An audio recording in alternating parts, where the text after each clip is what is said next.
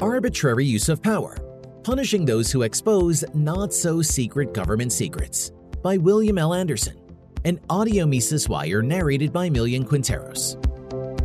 Most readers might not remember Daniel Ellsberg, but for those of us who came of age during the Vietnam War, the maelstrom that formed around him and his actions helped to define that era. Ellsberg, of course, is famous because he leaked a number of internal government documents called the Pentagon Papers, in which the writers expressed skepticism about the chances for U.S. success in the Vietnam War. Ellsberg chose to leak to the New York Times and the Washington Post, which at that time as well as today were the print voices of the political and academic elites. By 1971, when the papers printed some of the documents, after the U.S. Supreme Court voted 6-3 to allow publication, the war was well out of favor with the Democratic Party, whose politicians had started the war in the first place, and it had been 3 years since Walter Cronkite denounced it on his evening broadcast.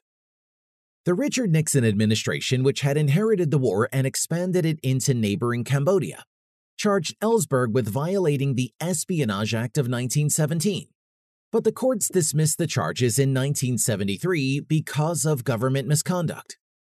Ellsberg has been a free man since then and has been a celebrity in elite circles. I saw him at a 2007 conference sponsored by the Future of Freedom Foundation. We gave him a standing ovation.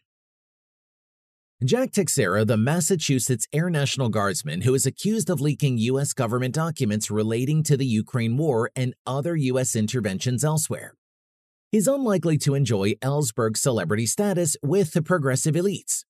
Like Ellsberg, he is charged with violating the Espionage Act of 1917. Unlike Ellsberg, the recipient of the allegedly leaked documents was a website that clearly does not have favor of the New York Times or the Post.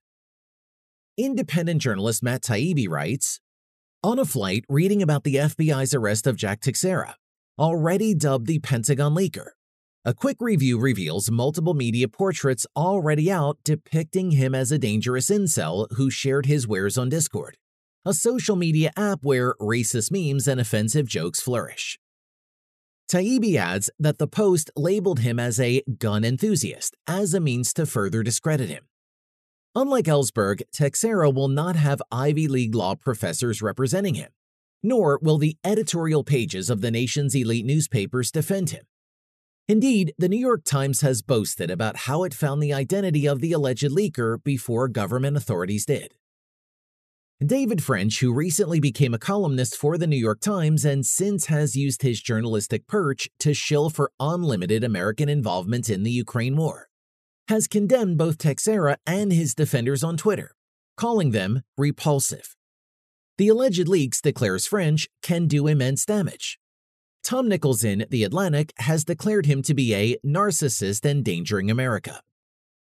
In the past, elite media has defended leaks of government documents, especially when it is clear that government officials have been lying. Unfortunately, in this new age of progressive media, the press now plays detective for the government if the leaks come from the wrong people. Taibbi writes, the New York Times and Washington Post trumpeted roles in helping identify Air National Guardman Teixeira for the FBI. We're delivering him to you with his head on a platter, is how Glenn Greenwald put it. Of course, one must ask what it means to be endangering America. The Pentagon Papers did not change the outcome of the war.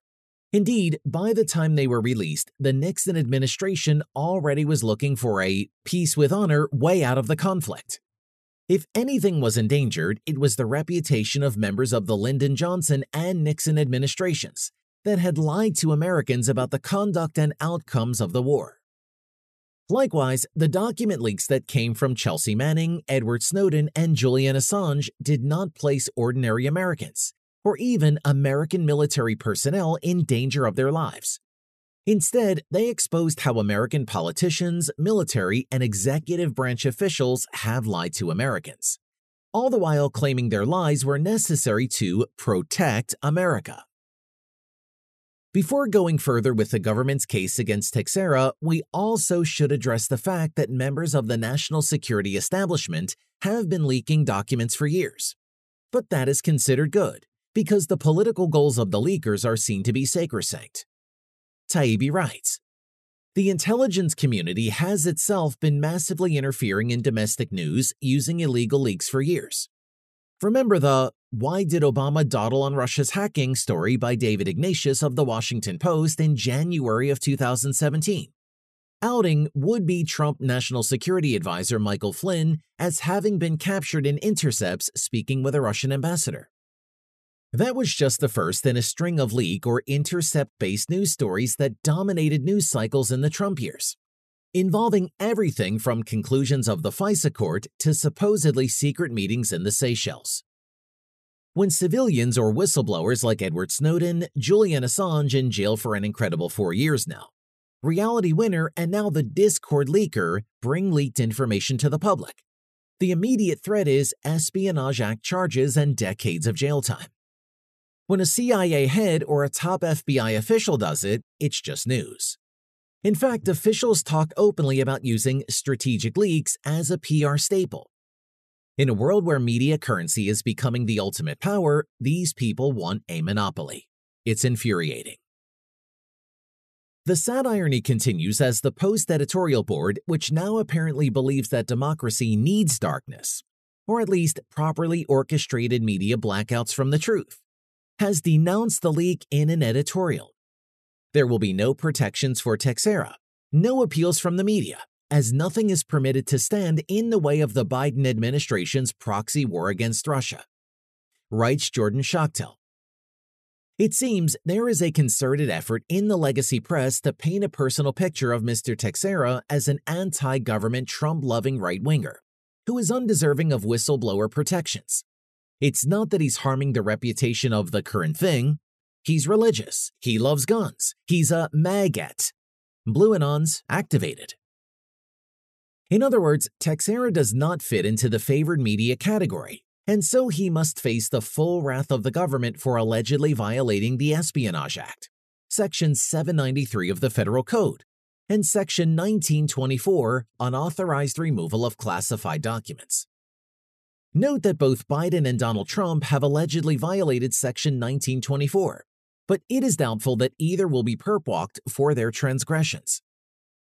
Taibbi further notes that not long ago, the New York Times was willing to expose much more sensitive material and even partner with Julian Assange, something that one cannot even imagine today. For the Times, this symbolized a complete turnaround from just 12 years ago, when it partnered with Julian Assange to print The War Logs, a far more damaging set of leaks. Just one of those WikiLeaks-based stories, Pakistan aids insurgency in Afghanistan, reports assert, was probably more impactful than all the Teixeira docs combined. It described how officials in Pakistan, an ostensible American ally receiving over $1 billion from the U.S. for aid in fighting militants, was holding secret strategy sessions with the Taliban to help organize networks that fight against American soldiers. As we saw with Alvin Bragg's indictment of Donald Trump, prosecutors can slice up charges to create a large number of separate crimes, and then insist that the guilty party serve each sentence consecutively. So theoretically, Teixeira could be given an effective life sentence. A violation of Section 793 can carry a maximum 10-year sentence, while violations of Section 1924 have prison sentences of up to 5 years. You do the math. As Teixeira disappears into the maw known as the U.S. Bureau of Prisons, one can be sure he will be held without bond and will be spending much of his pre-trial and probably post-trial time as well in solitary confinement. Medical and psychological researchers have documented the pernicious effects of solitary confinement, but one doubts Teixeira will receive much sympathy on that front, especially from the groups that usually denounce such punishments, but are silent when someone from the wrong side of the political and social tracks is the victim. Teixeira is charged with the same crime that is regularly committed by those favored by American political, media, and academic elites. Ironically, according to the New York Times, the information that he leaked might prove helpful to the Ukrainian cause, since it points out the dire situation that Ukraine faces at the present time.